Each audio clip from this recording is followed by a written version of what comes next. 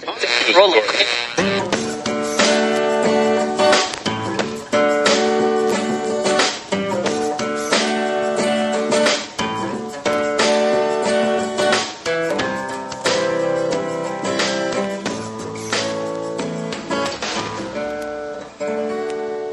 as moderator for tonight's broadcast.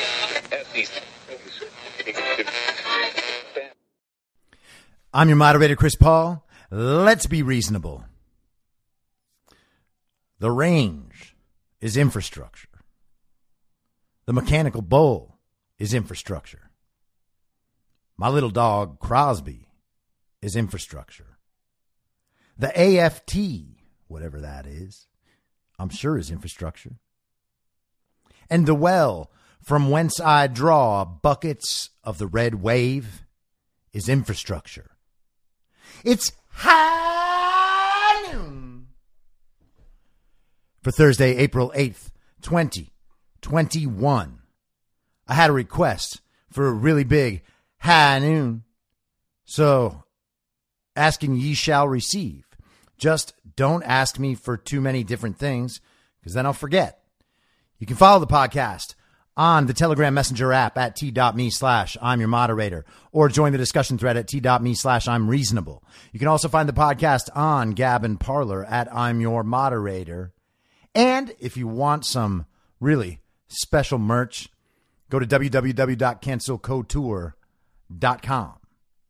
Today is the 78th full day of Barack Obama's third term, as served by the half-dead, demented, degenerate, ventriloquist dummy, fake proxy president Joe Biden, who is overwhelmingly compromised by the Chinese Communist Party to the point where he's happy to bend over backwards to disarm the American populace in favor of a globalist takeover led by China and the UN.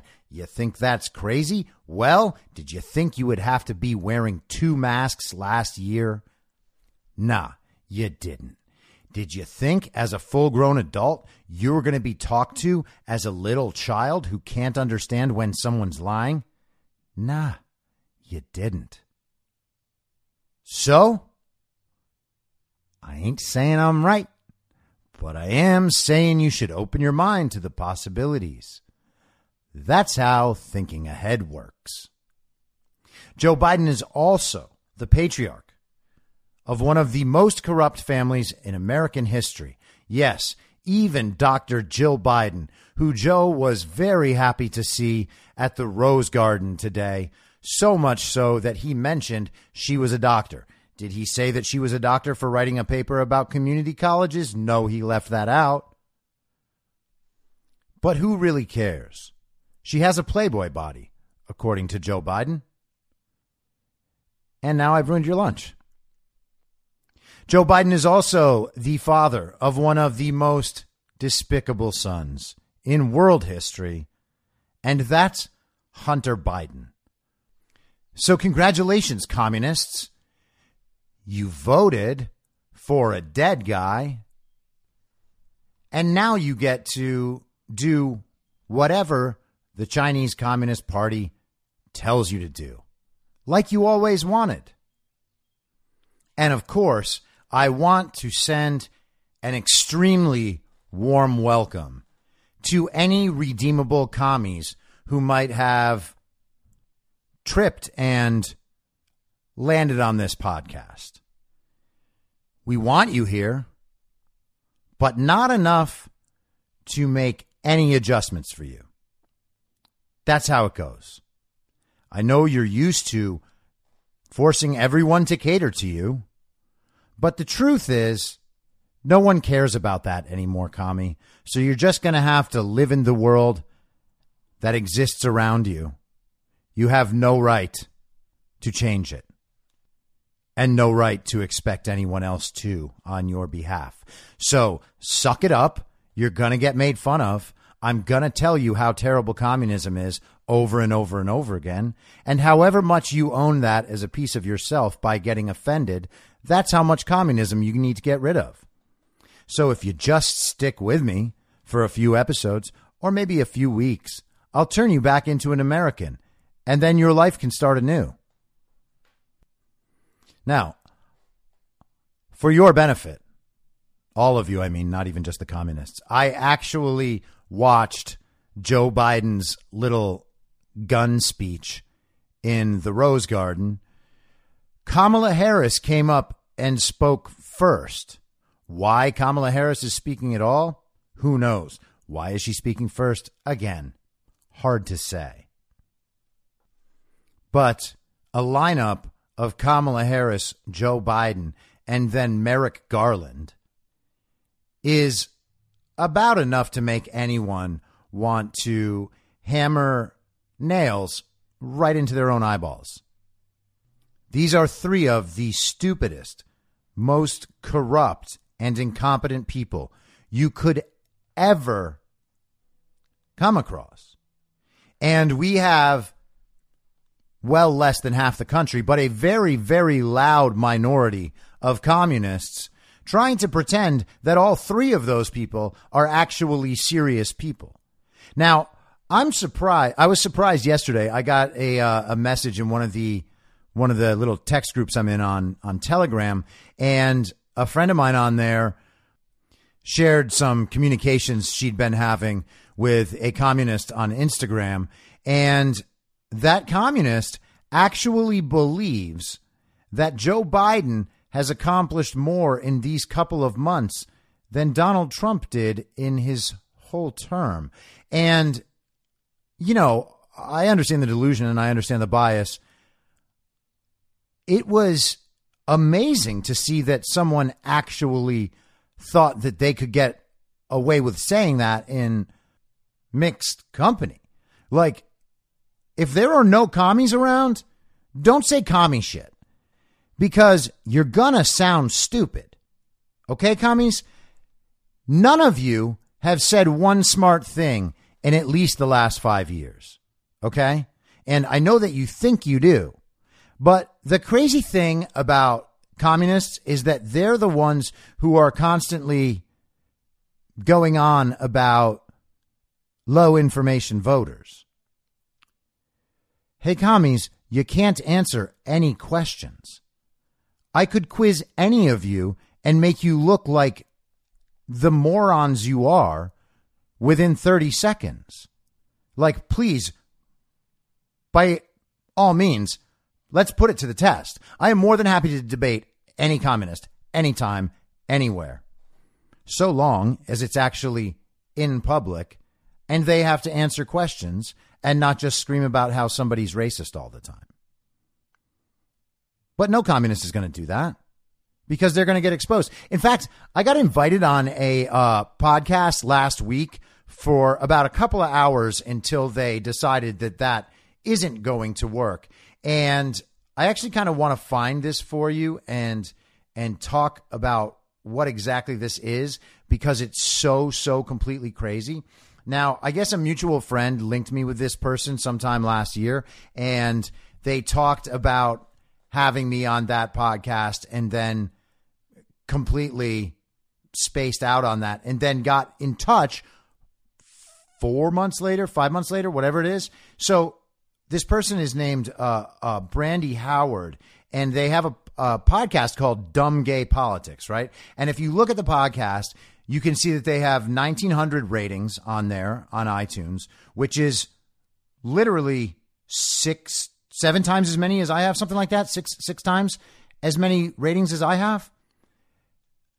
That's a lot more listeners. I mean, granted, they've been around a lot longer as well, but that's a lot of listeners. And, you know, I read some episode descriptions. They have a bunch of advertisers, so they're clearly making money on this and clearly getting it out to enough people to retain those advertisers. But you also read the descriptions and understand that they don't know anything at all about politics. And so, you know, she asked me if I would come on, and I said, sure, I'll be happy to. And she asked about my availability and whatever. And I said, listen, I want you to know up front, like, I'm of course going to be polite and respectful, but if I come on your show, like, I'm going to record it too, and I'm not going to be censored, and I'm not going to be limited in the number of subjects I'm allowed to talk about. Okay. And they were like, yeah, we want you to be able to say anything you want. And I said, okay, well, good, that's excellent. Then I'm just going to make sure that you know that I will talk about how masks do not work, and I will talk about how Joe Biden is not a legitimate president, and there was overwhelming evidence of election fraud.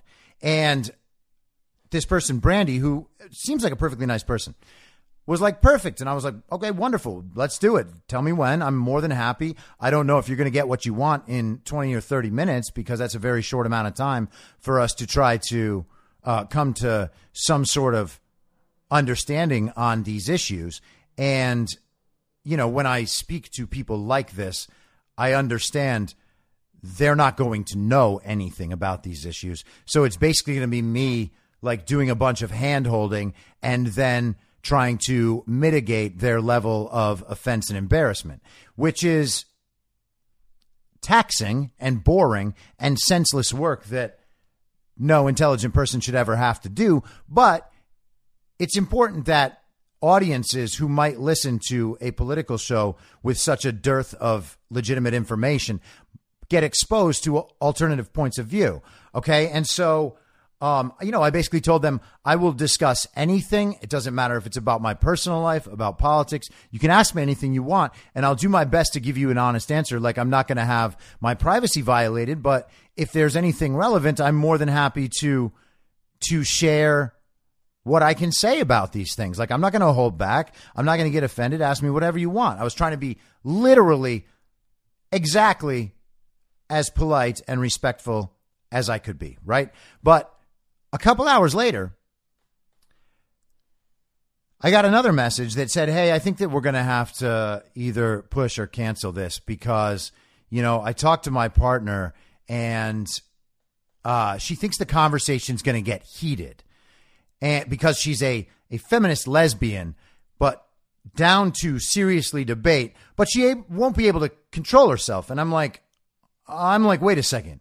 You're telling me that your co-host cannot control her emotions if someone disagrees with her or says something she doesn't like? And that was basically it. And I was like, listen, I don't need to have like a nice, kind conversation. I'm more than happy to have someone try to bring the heat to me as long as they can stand it themselves. And ultimately, they did back out.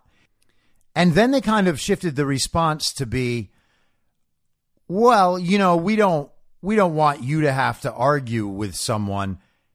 And it's not like we were trying to force you to debate or anything. And I'm like, well, what do you mean? I'm happy to debate. And I said, I'm more than happy to debate as many leftists as possible, as often as possible. Generally, this concern comes down to the clear knowledge that superficial opinions will be exposed to one's own audience, which is why none of us are ever invited to appear on these shows. And, she kind of explained herself some more. And I said, that certainly doesn't say much for your podcast integrity. I think it's pretty shockingly immoral to express political opinions you're not prepared to justify or support, particularly while ushering in an illegitimate communist regime who's abusing immigrants, destroying the right to vote, and covering up the greatest crimes in political history. But that's just me. And I was really like shocked by this response because and I think she's an honest person. I think she's probably a good person and just really doesn't know anything about politics and is just trying to go along to get along, that type of thing. Or maybe she's just the funny host side of the political conversation. But the truth is that neither person that hosts this podcast is prepared to talk about politics at all. And they talk about politics every episode. They cannot back up any of their opinions, and they cannot even control themselves if someone disagrees with them. This is admitted on their part. I'm not trying to expose these people or attack these people. I don't care. I don't even know these people. This is a perfect example, though, of what I'm talking about. We get faced with some of the greatest simultaneous crises that have ever happened to this country, right? Or at least they were presented to us that way. And I suppose the crises are real, although different than they're described. We had the pandemic, the very dangerous pandemic, followed by the very murderous George Floyd incident, followed by a summer of violence, followed by election fraud, followed by a cover-up of election fraud, and now we have an illegitimate president, right? If you're out there speaking publicly about politics and you don't take the time to consider where your side might be wrong, you are doing a disservice not only to your audience, but to the society. And that is what people like this are doing, okay? These communists did not have the wherewithal to be able to face down a debate from the other side. Or maybe they're simply scared of losing their platform because of the big lie. But if some communist with a platform wanted to come on my show, I would be more than happy to dismantle that person in an absolutely merciless and relentless way until not a single person would ever listen to them about politics ever again. I would gladly do that each and every single time. These people had that opportunity, right? I'm an outspoken voice on the other side. My podcast isn't huge, but I have some connections. I feel like it's going places. I hope it is. And I hope you guys like it. But they had the opportunity. I was going to come in there, go 2-on-1, gladly answer their questions, quiz them, show their audience how little they know, and then move on with my life. But they're not okay with that. And it's either they think they're going to get canceled or they know they're going to be exposed. Because there's no way that it wouldn't be the most interesting episode of their podcast. There's no way any of the episodes are interesting because all they're doing is being two little influencer personalities repeating the slogans and probably trying to make jokes between. That's not interesting. You can hear that in any outlet. You can open Twitter to someone's random account and get that. And people ask me like, why are you so derisive and mean to communists? Well, this is why. Because they don't even realize they're communists, first of all, which is the stupidest part of it. Although they will defend their level of communism that they perceive in themselves as a good idea. Well, we're just taking elements of socialism. It's not actual socialism. Oh, is that the smart view on it, Kami? And you would know this how, Kami? Oh, because Bernie told you. Got it.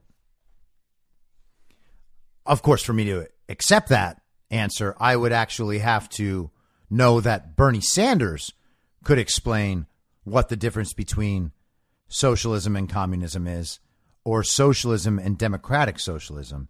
And I actually have watched him attempt to do this many, many times. But the difference, as far as Bernie is concerned, between democratic socialism and socialism is that democratic socialism is the way you sell it to turn a free society into a socialist society. It's just a manner of speaking, really, to address a different audience, which is to say a misrepresentation. And he knows it. Everybody knows it. Bernie gave a long speech in, I think, 2015 or 2016 at Georgetown University, laying out what democratic socialism means to him. And he essentially talked about the plight of a whole bunch of people, as he always does, and then talked about FDR for a while, as he always does. And that was it. He didn't make any intellectual distinction. He didn't set any limits on the socialism. And of course, there are no limits on socialism. Socialism has no limiting principle. Socialism goes one direction continually until it becomes communism. It's a lesser form of communism. It's not something else. It's not like, yeah, we know communism didn't work, but we got this other thing. And this one definitely works. No, it doesn't. It's the same thing. They don't work. It's the dumbest idea ever, which is why that idea is only promoted by either the dumbest people ever or people who are looking to take control of populations and enslave them. And, of course, we see ample examples of both. So, Joe Biden today did a speech in the Rose Garden of the White House where he was informing Americans about all the things he intends to do to pass gun control measures. And that's what we call them, gun control measures, and not what they're really trying to do, which is disarm the American people. And again, I used to be a Democrat, and I've made all of their arguments before, and I thought that those arguments were convincing at the time. It turns out they're not. They're very bad arguments, and we can see right now what it looks like for a government to turn authoritarian and totalitarian and try to repress its own people. That's what's happening right now. Our country is literally being invaded by foreigners, some of them on our terrorist watch list, and no one seems to care. And of course, I'm not saying that all of the immigrants trying to come across our border are terrorists or violent or mean to harm America. I'm not saying that. What I'm saying is that at some point, we are no longer a country, and that point is when we opened the borders.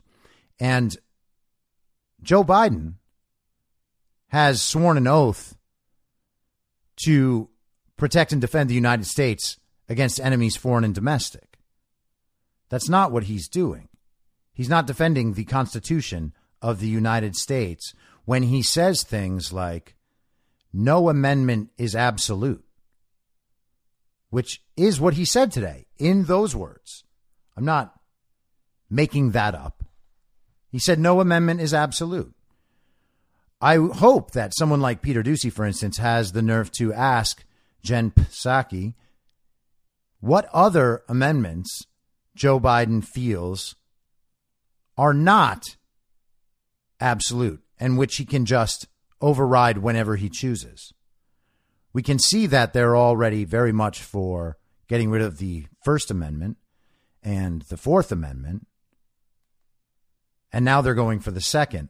And Joe Biden said, whether Congress acts or not, he intends to use the power of his office to achieve the goals that he set out. Now, I'm not a constitutional expert, but I'm pretty damn sure that's not how the Constitution gets amended. There is actually a construct in our government designed for amending the Constitution. And that's how the Constitution gets amended, not by Joe Biden signing papers that are probably going to be blank.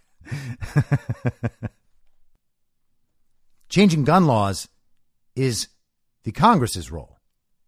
It's not the president's role. He is there to protect and defend the Constitution. He is doing the exact opposite. He is dismantling the Constitution. And it should be insulting to every American's intelligence when politicians like Joe Biden make the argument that there is overwhelming support for his priorities. And there is not overwhelming support for his priorities. In fact, it's the opposite. He is not speaking the opinion of the majority. And if you don't believe that from the numbers or the polling, you can see it clearly in the fact that he's trying to do something through executive fiat that the Congress would not allow. And then in context of the court decision we talked about maybe last week, maybe the week before, where the Supreme Court overturned Donald Trump's ban on bump stocks that was instituted after the Las Vegas shooting. Now, I'm sure that Donald Trump didn't care too much about that ban in the first place, and it actually has been quite a positive thing that the Supreme Court actually had to rule on that, because it should do quick work in invalidating Joe Biden's executive orders. The problem is that it might take 2 years or 3 years or whatever. I guess, what was 2017, the middle of 2017, I think, when the Vegas massacre occurred. So we're talking about 3.5 years for that thing to get overturned. And that might happen with these too. I mean, obviously none of us know how this is all going to play out, but it's not off to a good start. And then Joe Biden said that he was naming some gun control activist, some gun confiscation activist, as the director of the ATF, or as Joe Biden knows it, the AFT, which I'm pretty sure is not a thing. But then again, Joe Biden is also worried about AR-14s. So here are the pillars of Joe Biden's plan. The Justice Department within 30 days will issue a proposed rule to help stop the proliferation of ghost guns. Now, these are like guns that are 3D printed or made from kits. And it makes the communists mad and sad because they don't have serial numbers and they can't track them, which would sound reasonable, except they don't care about tracking any of the guns in, for instance, Chicago, where there are mass shootings essentially every weekend.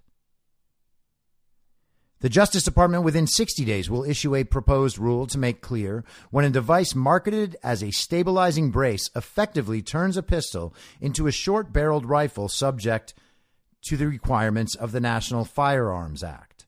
And Joe Biden, when talking about this, complained that the stabilizer, which is basically just a brace that goes against the shoulder so that the actual physical shooting process is more like shooting a rifle. And he complained that it would be more stable and more accurate, which in most intelligent minds would make you think, oh, yeah, well, that's safer, right? Because aren't you supposed to be trying to hit the target accurately rather than just shooting bullets willy-nilly? Is Joe Biden making the argument that mass shootings could be prevented by having less accurate guns? I mean, what are they saying? Can we just take a minute with how silly this idea is? Now, I'm not saying I don't understand what the communists think when they hear this. They think, oh, well, a more stable, more accurate gun, therefore must be more deadly, so they can wreak more havoc with a more deadly gun. I mean, I guess that's how it adds up, right? Still, what? Isn't part of their complaint about a good guy with a gun stops a bad guy with a gun? That whole principle, isn't there complaint that the good guy with the gun might miss and harm other people? They say that. So why would you want the good guy with a gun to have a less accurate gun? Riddle me that, Joe. I can't wait to hear the sound of the rusty gears clanking around in your feeble brain. The Justice Department, within 60 days, will publish model red flag legislation for states. Red flag laws allow family members or law enforcement to petition for a court order temporarily barring people in crisis from accessing firearms if they present a danger to themselves or others. Again, we have an instance that is parallel to their communication on the vaccine passport idea. They're going to set up the standard for everyone else to enforce and then pressure them to enforce it.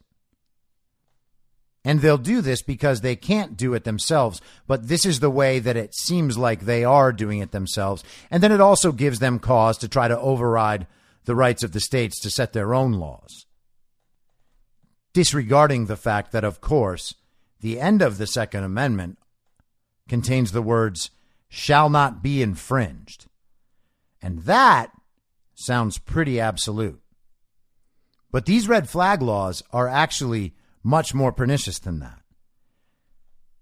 We are in a state right now where it is a common understanding among communists and people addicted to the central narrative that discussing the overwhelming evidence of a fraudulent election actually makes you a domestic terrorist and makes you dangerous. They're setting up all sorts of ways that an American citizen can be deemed dangerous by his or her government. They're going to continue to loosen that standard in the way they talk about everything, to the point where it seems they'll be happy to make the argument that people who do not agree with the central narrative, people who are expressing their own political beliefs, are thereby dangerous to the American public. And as soon as we see this sort of behavior, we can petition the court to have that person's gun rights removed.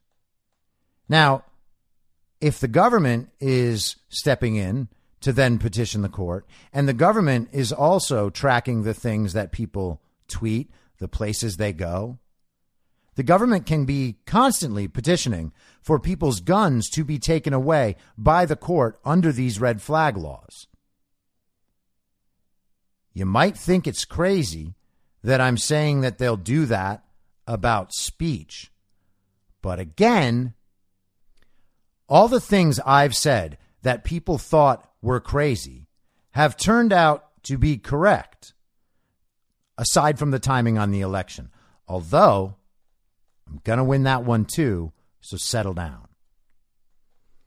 But what would be stopping an overreaching government from claiming that the things I say mean that I am a danger to myself or others, and therefore they can strip me of my Second Amendment rights?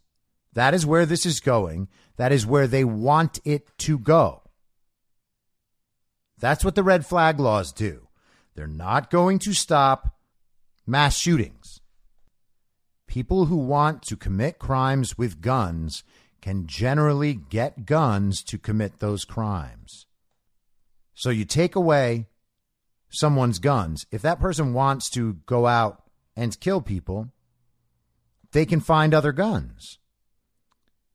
But of course, we don't want that, and we do know that that's true. So then what do? Well, I guess we better imprison that person until we're quite sure that that person is not a danger to anyone. And that's always what's next. The administration is investing in evidence-based community violence interventions. Okay, what evidence? What interventions? And show me the evidence. Again, this is just the groundwork to them having the CDC put gun control under its purview, because they'll say it's a public health crisis and they need to eliminate gun violence. But not only is it not a public health crisis because it's not about health, even if it were, that's not why they're doing this.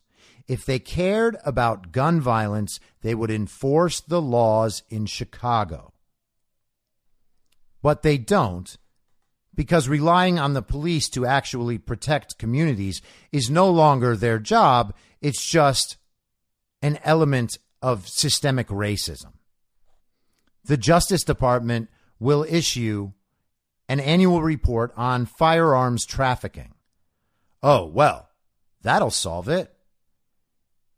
Is the report going to be as accurate as the one they do on hate crimes or on terrorism, for instance, since now 9/11 was committed by white guys in their reports? Yeah, I think it's going to be. The president will nominate David Chipman to serve as director of the Bureau of Alcohol, Tobacco, and Firearms, otherwise known as the AFT, apparently. And then Joe made the claim that at gun shows, people can just go buy whatever guns they want without background checks. And I don't think we need to spend time on talking about how ridiculously untrue that is.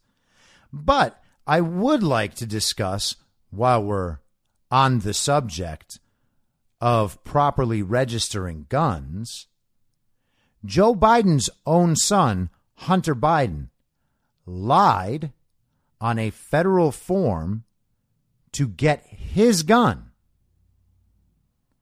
That's a felony, and no one seems to care. So if you can't even apply the law to your own children, why are you going to try to apply it to everyone else? And by the way, literally 100% of the people in America are more responsible than Hunter Biden. Okay? Like, yeah, there might be 10 or 20 people who are less responsible than Hunter Biden, but that's statistically insignificant. So we can just say 100%. In fact, I think I could construct an argument about why Hunter Biden is the least responsible person in the entire country, because he actually never has to even face the consequences of his actions or be held accountable for them. So that actually makes him more brazen in his irresponsibility and his recklessness.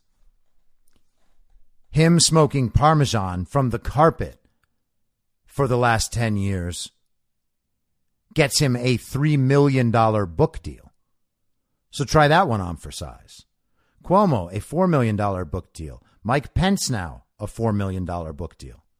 $11 million on book deals to read ghost-written propaganda by three people the country otherwise would be inclined to hate. You know how many books you got to sell to recoup that if you're the publisher? Way more than you're ever going to sell. And so again, what are book deals? Book deals are payoffs. Book deals are money laundering. No one buys those. No one bought $5 million worth of Bernie Sanders books. That was Bernie's payoff for keeping his mouth shut about election fraud in 2016 and ever since, which is probably why he was sitting there in the bitter cold with an angry scowl on his face and his striped mittens. And I'm glad that picture exists because it makes great memes. But that's the real Bernie. Mad that he's such a sellout. Mad that he'll never have the communist power that he wanted. He'll always only be a manager. He always wanted to get to the top of the communist food chain. He figured he'd be the czar. Does anyone doubt that that was his actual political ambition for his entire career? Of course it is. It's not like he got anything done. Bernie has been one of the least effective politicians in the last 5 decades. Joe Biden's right up there. But even Joe Biden has accomplished more than Bernie Sanders. And of course he has, because Joe Biden is literally only doing the bidding of moneyed interests. And it's a lot easier to get stuff done when you have that on your side. But anyway, Hunter went to get a gun and lied on the form. Then his gun was taken from him and thrown out in a grocery store across the street from a school. That's how gun crime happens, Joe. Put your son in prison and we'll start believing you. How about that? That's what a man with integrity would do if this was an actual principled argument. And so yesterday in the afternoon, I was listening to John Solomon's Just the News podcast, which is great. I don't listen to it every day, but when a guest pops up that I think sounds interesting, I'll give it a listen. And yesterday, John Paul Mac Isaac's lawyer, it's so hard to remember 4 first names. I mean, when people have 3 first names, cool. Got it. That sounds pretty normal. But John Paul Mac Isaac is too much. But I think I nailed it, so we can move on. But his lawyer appeared on John Solomon's podcast yesterday, and the lawyer was reaffirming the truth that I've spoken about on here many times, that there is no doubt that Hunter took that computer there and that he signed the receipts. There's no doubt whatsoever. So Hunter saying that the laptop could be stolen, or it could be hacked, or it could be Russian intelligence, or it could be stolen, those four options, two of which are the same, are all lies. The computer's real. What's on it is real and has been confirmed by other parties in the emails. Joe Biden's son is completely corrupt. Joe Biden is completely corrupt. And let's go to the National Pulse for more. This is from yesterday by Mike McCormick. Exclusive unearthed emails place Hunter Biden at West Wing meeting with then VP Biden and Burisma board partner Devon Archer. In a previously unreported email reviewed by the National Pulse, Rosemont Seneca Partners employee Joan K. Pugh advises Hunter Biden, who is addressed by his given name Robert, that he is scheduled for a White House meeting on April 16, 2014. Prior to today, it was known that Devon Archer had attended the meeting in the West Wing, and corporate media outlets excused the matter as an art project discussion. Today, that version of events ends.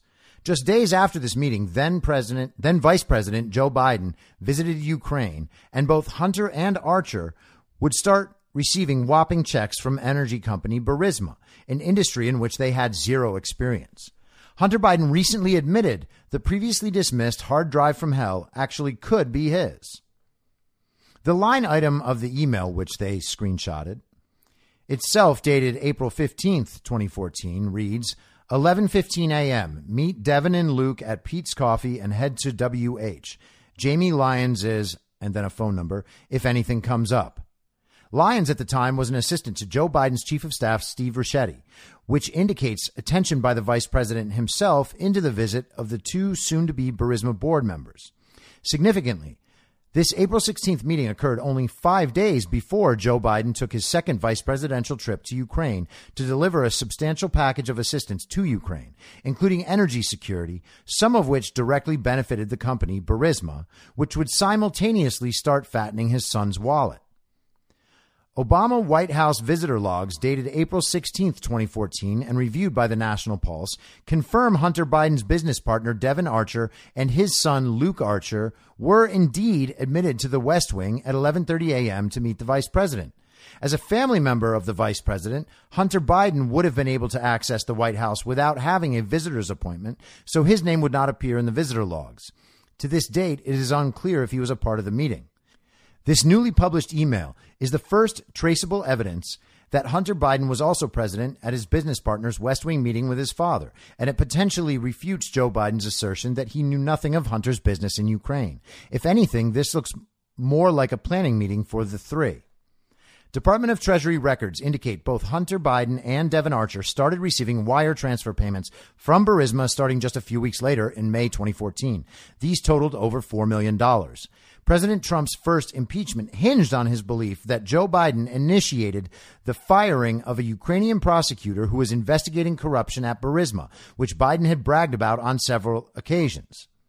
Archer has since been convicted of securities fraud, which he perpetrated against the Oglala Sioux tribe at the same time of his West Wing meeting with Biden. The email is also the first documented meeting to date within the White House itself between Joe Biden and the Burisma boys, Hunter and Devon. Malfeasance would be the charge if Vice President Biden was indeed using his office to promote their business opportunities. This 2014 West Wing meeting was also identified as suspicious in September 2020 by Senate Homeland Security Governmental Affairs Committee in their report on Hunter Biden's shady dealings in Ukraine, Russia, and China. At the time of their report, they did not know of this email. The report read, on April 16, 2014, Vice President Biden met with his son's business partner, Devon Archer, at the White House. 5 days later, Vice President Biden visited Ukraine, and soon after, he was described in the press as the public face of the administration's handling of Ukraine. The day after his visit, on April 22nd, Archer joined the board of Burisma. 6 days later, on April 28th, British officials seized $23 million from the London bank accounts of Burisma's owner, Mykola Zlochevsky. 14 days later, on May 12th, Hunter Biden joined the board of Burisma, and over the course of the next several years, Hunter Biden and Devon Archer were paid millions of dollars from a corrupt Ukrainian oligarch for their participation on the board. The corporate media, however, has refused to acknowledge that this meeting could indicate a corrupt Joe Biden using his office to enrich his family in the final years of the Obama-Biden administration. The most egregious example is perhaps Adam Entis, a reporter with The New Yorker, who had extensive contact with Hunter Biden and Devon Archer for a previous article. In a September 23, 2020 tweet, no longer available, Entis insisted the April 16, 2014 meeting between Vice President Biden and Devon and Luke Archer was for a school art project. From the looks of it, they supplied him with a brief video that advanced their narrative. Entis, of course, mindlessly amplified it. With this newfound evidence of Hunter's presence for what he published was an art project discussion, maybe Entis can admit he was manipulated by the Bidens into covering for them. And again, just another tiny piece of evidence that goes to exactly the thing that I say at the beginning of every one of these podcasts since Joe Biden became fake president. He is overwhelmingly compromised by the Chinese Communist Party and other foreign adversaries. This is obvious. He has sold his office for 5 decades. First, to banking interests in Delaware, and now, once he got on the national stage, to whoever would pay. This is anti-American, okay? Apart from the corruption stuff, he is using his falsely elected office to advance the goals of adversarial countries so that he can line his own pockets. And this was what I was saying last week. Joe Biden's not Hitler. Joe Biden can't be Hitler. Joe Biden has no ideology. Joe Biden is like the guy who only accidentally ends up mob boss because the last one died and then they're just waiting to kill him off because he can never be a mob boss. He can't run an organization. All he does is stick around and line his pockets. And that's all he's ever done. Now, one more piece from the National Pulse and their fantastic reporter, Natalie Winters. And then we're going to go see what's happening with Yuanon Palmer over at Newsweek. So this is from this morning. Exclusive. New York Times staff admit previously working for Chinese Communist Party. It has its benefits. The news comes as the New York Times breathlessly backs big corporates opposed to Georgia's new voting laws. The New York Times, however, seems less concerned with employing genocidal Chinese Communist Party apparatchiks. Jonah Kessel, the current director of cinematography at the New York Times, served as the creative director of China Daily from July 2009 to November 2010 before departing work as a Chinese-based photographer and cinematographer whose clients include People's Republic of China Ministry of Information. Now, New York Times should not need a director of cinematography. You're a newspaper. But then again, the New York Times is about to start launching scripted content because they don't actually care about being a newspaper and they don't care about being objective. They want to produce content and they want to sell people's data, which, by the way, is what they do, and they have said it openly. Kessel describes himself as redesigning China Daily, a gig he was psyched for, and boasted about how publications such as The Economist hyped his redesign. While working for China Daily, Kessel tweeted several times that he was working for and getting paid by the Chinese Communist Party. Sometimes working for the PRC has its benefits. Smiley face. He tweeted in July 2010. And in November 2009, he tweeted, "You know you work for the PRC when the first word that comes to your mind when asked to describe your workplace is harmonious." That right there is a dyed-in-the-wool communist. Kessel also praised China's National Day holiday, which commemorates the Chinese Communist Party takeover of the country as very cool in capital letters. And even after departing China Daily, Kessel admits to still working for the Communist Party of China while serving as the creative director for his personal cinematography business. Diarmuid, I guess that's a name, McDermott, a current staff editor and designer at the New York Times, previously held the same positions at China Daily. From 2012 to 2020, he worked on the state-run outlet's Asia Weekly publication, a role which he describes on his resume as involving copy editing, rewriting raw copy, designing layout and graphics, sourcing news stories and pictures, developing and maintaining a web presence across multiple platforms, outputting pages for printers across the region. His personal website also promotes his work for China Daily. Another New York Times reporter, Alex Marshall, served as a China Daily editor from 2003 to 2004, according to his LinkedIn profile. Marshall, who covers culture, has described himself as a China apologist and praised speeches by Xi Jinping on Twitter. Marshall has also tweeted about how it's nice to see communist ideals invoked by the government. The New York Times is one of several Western news organizations that takes part in a Marxist journalism school in collaboration with the Chinese Communist Party. The New York Times has previously expressed sympathy for Adolf Hitler, as well as being owned by a pro-slavery family.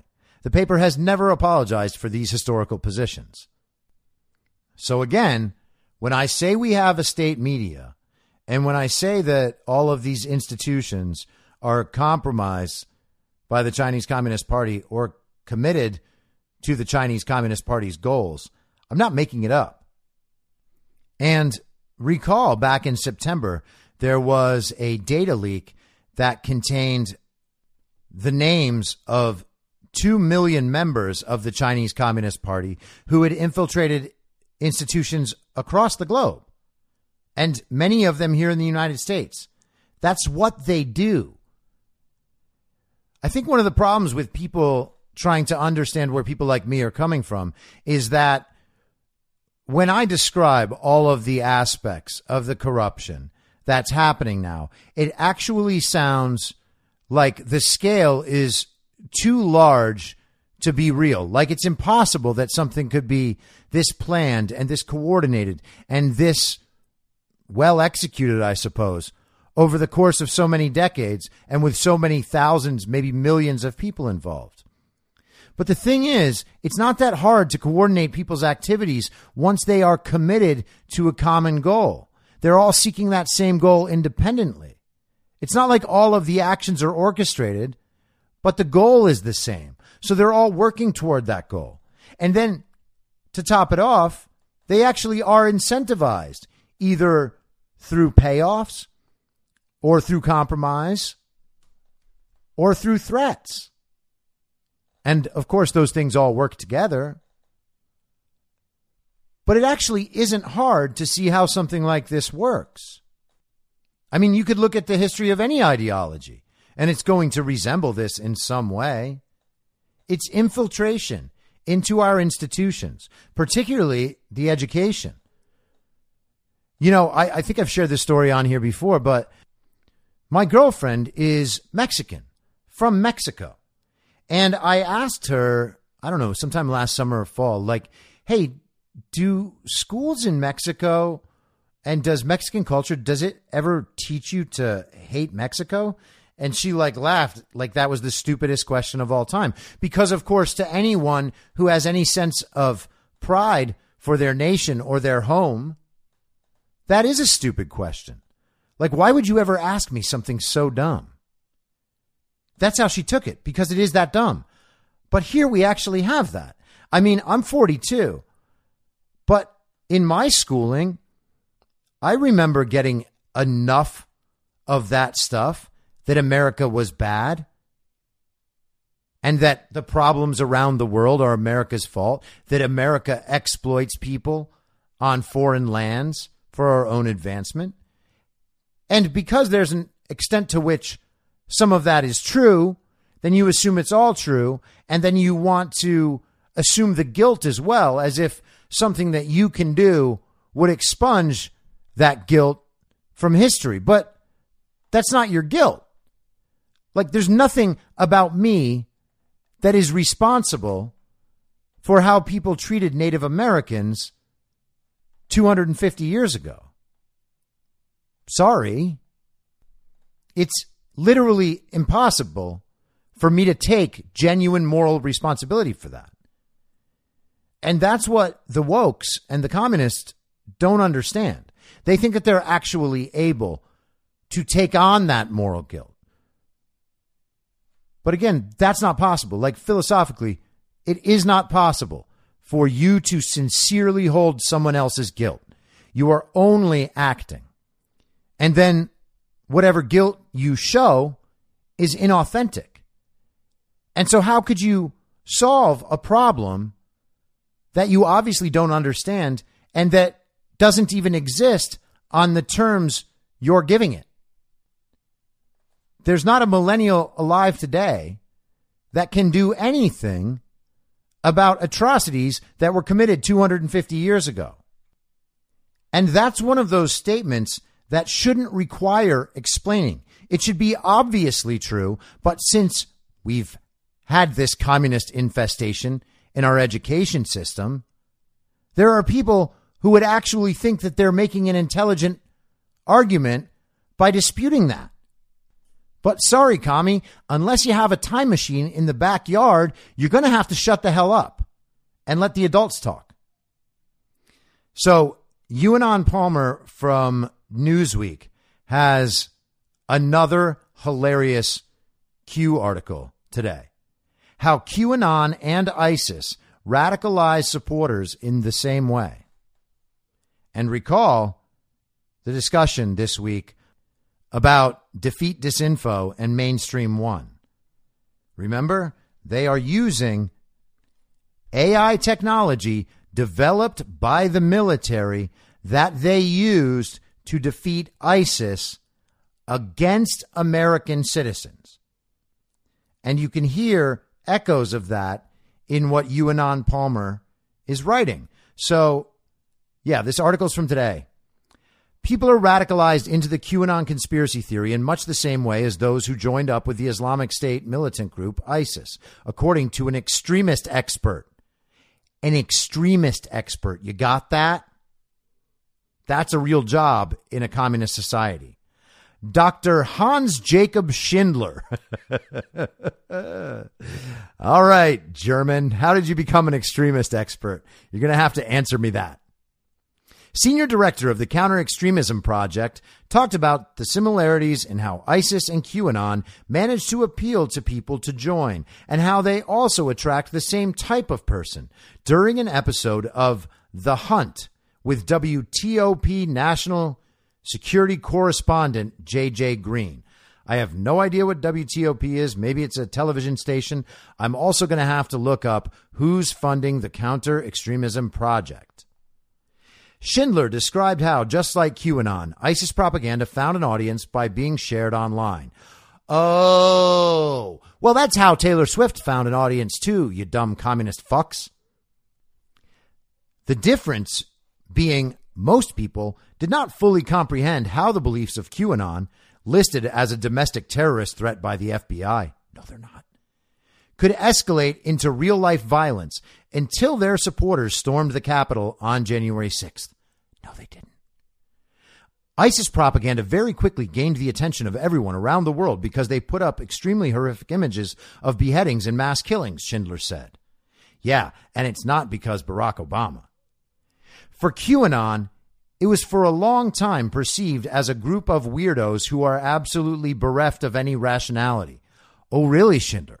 Let's have a conversation about it. Hans Jacob? Schindler said it was not just the U.S. who failed to understand the magnitude of the threat behind new aspects of extreme right-wing groups and movements. Just like ISIS, the QAnon movement was also evolved to become a more international threat. Well, no, it's not a threat anywhere. It's more international because people are realizing how corrupt their governments are too. Schindler said the January 6th insurrection was immediately perceived as a challenge by German far-right extremists who had tried to storm Germany's parliament last August while protesting coronavirus restrictions in the country. What? Who did you talk to in that movement, UAnon? Who did you talk to in that movement that perceived the BLM Antifa insurrection as a challenge? What in the world is this nonsense? The radical movement also started gaining some traction in Japan with worldwide anti-vaccination marches, which were heavily linked to QAnon taking place on March 20th. And one last quote from Herr Schindler. So we do have something that's ISIL-like in the way it functions, Schindler added, using an alternative acronym for the Islamic terrorist group. It has affiliates outside the country of origin. It does function transnationally. When asked what tactics are in play in order to radicalize new supporters, Schindler said QAnon and ISIS are both, quote, very cult-like, end quote, and encouraged people to show disregard to those outside the group. Again, that's a blatant, flat-out lie. The number one way that ISIS recruited and that QAnon followers are created is social isolation, Schindler said. Well, wait a second. Social isolation definitely does produce crazy ideas and cults, which is exactly how all of the communists are so scared of the coronavirus and have Anthony Fauci pillows. You fucking psychos. It is unbelievable how dumb these people think everyone else is. Hey, Schindler, you're the dummy.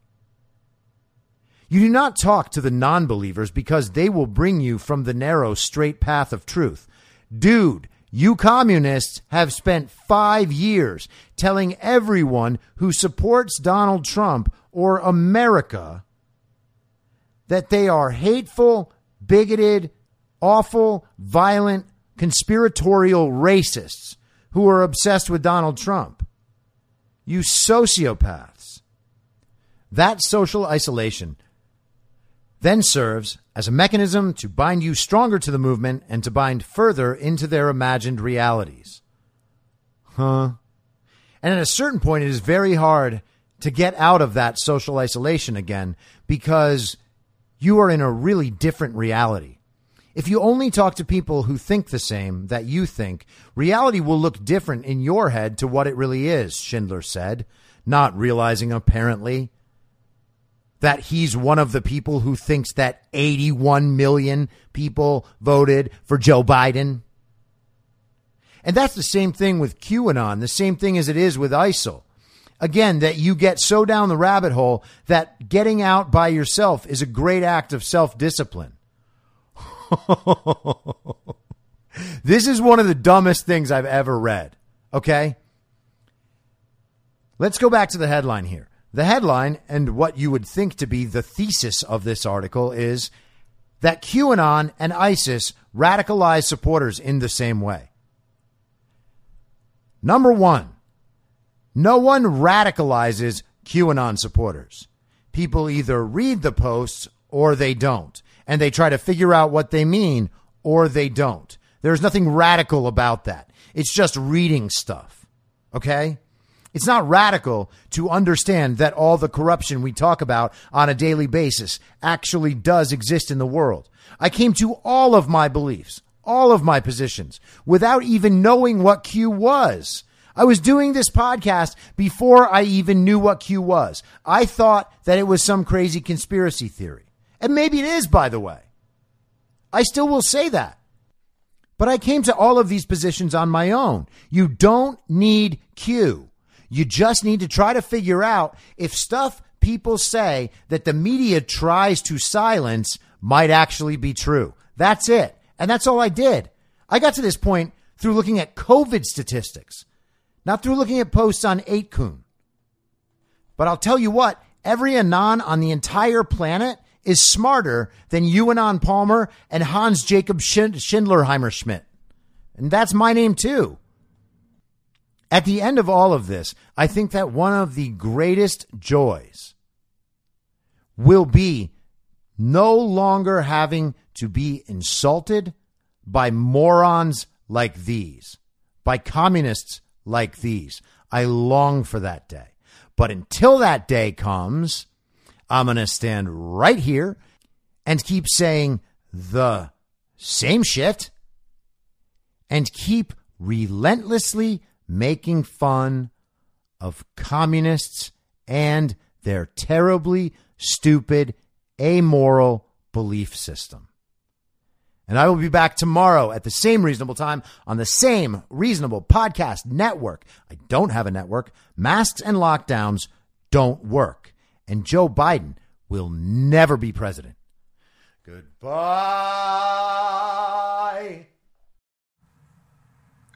Whether you're a total newbie to podcasting or even if you've had a show before like me, you know how intimidating it can be to start your show. The tech side especially can be daunting. That's why I'm so grateful Anchor exists.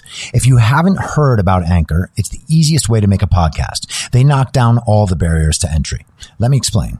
First off, it's free. I don't know how or why, but I'm happy about it. The platform's great. There are creation tools that allow you to record and edit your podcast right from your phone or computer. Anchor will distribute your podcast for you so it can be heard on Spotify, Apple Podcasts, and many more. I can't even begin to describe how much easier it was to get my show on all the major platforms this time than it was a few years ago. You can make money from your podcast with no minimum listenership. That's right. You build your show, you make money. It's everything you need to make a podcast in one place, and the company is committed to the success of its content creators. Go download the free Anchor app or go to anchor.fm to get started. Thanks for listening. Please follow the podcast on Instagram and Parler at I'm Your Moderator. Soon I'll be up on Rumble with a video aspect. In the meantime, if you'd like to support the show, I have a Substack, imyourmoderator.substack.com, where you can donate. Or you can donate at anchor.fm by searching Be Reasonable with your moderator, Chris Paul. I hope to see you soon. Back out on the range.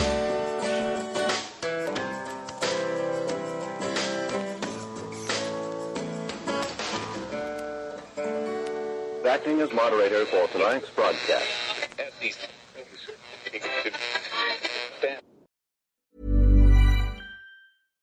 The number one selling product of its kind with over 20 years of research and innovation. Botox Cosmetic, onabotulinum-toxin-A, is a prescription medicine used to temporarily make moderate to severe frown lines, crow's feet, and forehead lines look better in adults. Effects of Botox Cosmetic may spread hours to weeks after injection, causing serious symptoms. Alert your doctor right away as difficulty swallowing, speaking, breathing, eye problems, or muscle weakness may be a sign of a life-threatening condition. Patients with these conditions before injection are at highest risk. Don't receive Botox Cosmetic if you have a skin infection. Side effects may include allergic reactions, injection site pain, headache, eyebrow and eyelid drooping, and eyelid swelling. Allergic reactions can include rash, welts, asthma symptoms, and dizziness. Tell your doctor about medical history, muscle or nerve conditions including ALS or Lou Gehrig's disease, myasthenia gravis, or Lambert-Eaton syndrome and medications, including botulinum toxins, as these may increase the risk of serious side effects. For full safety information, visit BotoxCosmetic.com or call 877-351-0300. See for yourself at BotoxCosmetic.com. In my mind, that's the end game. Thanks for listening. If you'd like to follow what I'm reading and thinking throughout the day, you can do that by downloading the Telegram Messenger app and going to t.me/I'm your moderator. On social media, you can follow me on Truth Social, Getter, and Gab at I'm your moderator. I also have channels on Rumble and BitChute. If you'd like to follow the writing, you can find me at imyourmoderator.substack.com. The merch site is cancelcouture.com or go direct shop.spreadshirt.com/cancel-couture. If you'd like to support the podcast financially, the best place to do that is Ko-Fi. Go to ko-fi.com/I'm your moderator. And all of these details will appear in the show notes with each episode. I'll see you soon down on the range.